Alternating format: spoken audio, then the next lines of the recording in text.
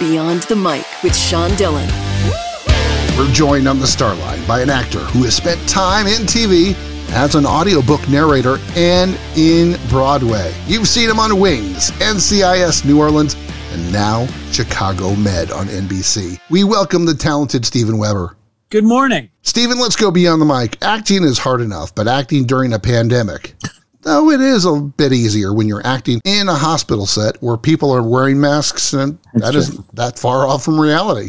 That's true. I mean, there's plenty of, like hand sanitizer all over the place. So aside from the protocols that Dick Wolf and NBC already have in place, which are substantial and needed, it's real easy. You're in a hospital setting. So, all the drugs, all the aspirin you could ask for is all there. What makes Dr. Dean Archer such an interesting character to play? Well, he's a guy that has a military background, and that's something that's kind of special to me because my father, who's no longer alive, was a Korean War veteran, and I've been working with an organization called New Directions for Veterans, and I realized in working with them that my father fit all the pattern for PTSD, and this character that I'm playing, Dean Archer, has PTSD. And so it occurred to me that this is probably the best thing for me to be playing at this point in my life. It gives me something to think about. It gives me a way to connect to my dad in a way that I hadn't been able to before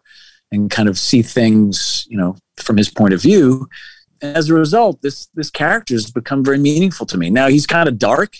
He's not your average kind of hunky healer, George Clooney. He's a bit of a mess.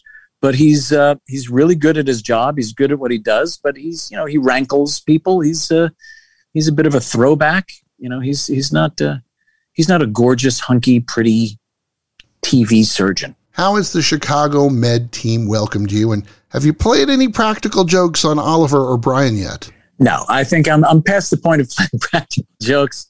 Time is money, man. You can't. This is a TV show and they run a very tight ship. I mean, and ship is actually a very kind of apt metaphor for the whole Dick Wolf world. It's like jumping onto a moving ocean liner. There's a big buffet and plenty of entertainment. But you follow the rules.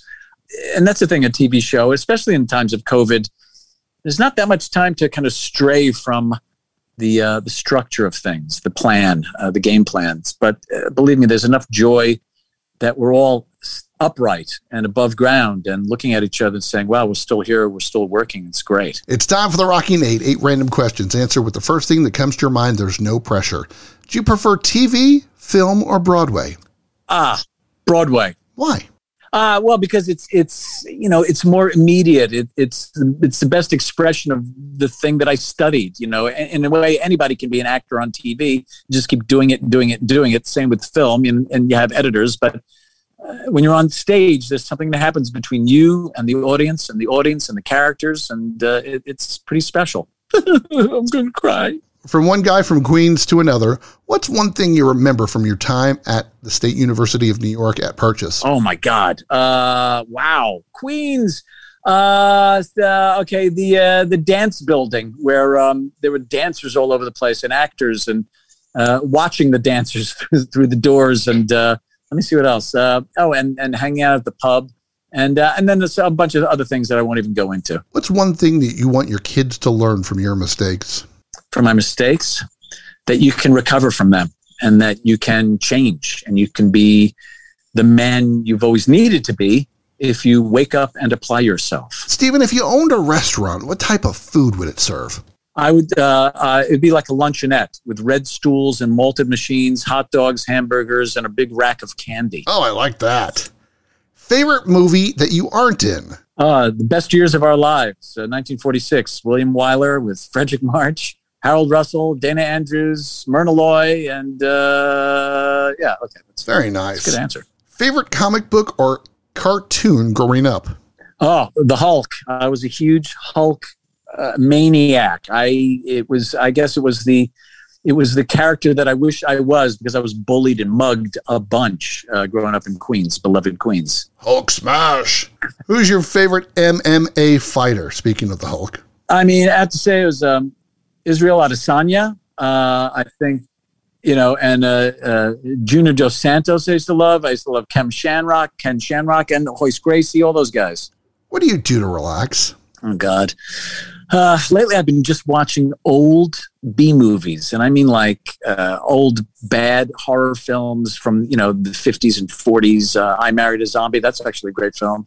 I'm watching old Cagney films. I've been on a Cagney roll, watching City for Conquest, which is ridiculous, And there's another great movie that he did called Taxi, 1932, where he actually speaks fluent Yiddish, And so I've been on a kind of a TCM binge. It's time for One Big Question with Steven Weber Beyond the Mic. Steven, from the first day on your first set to today, how has acting changed you?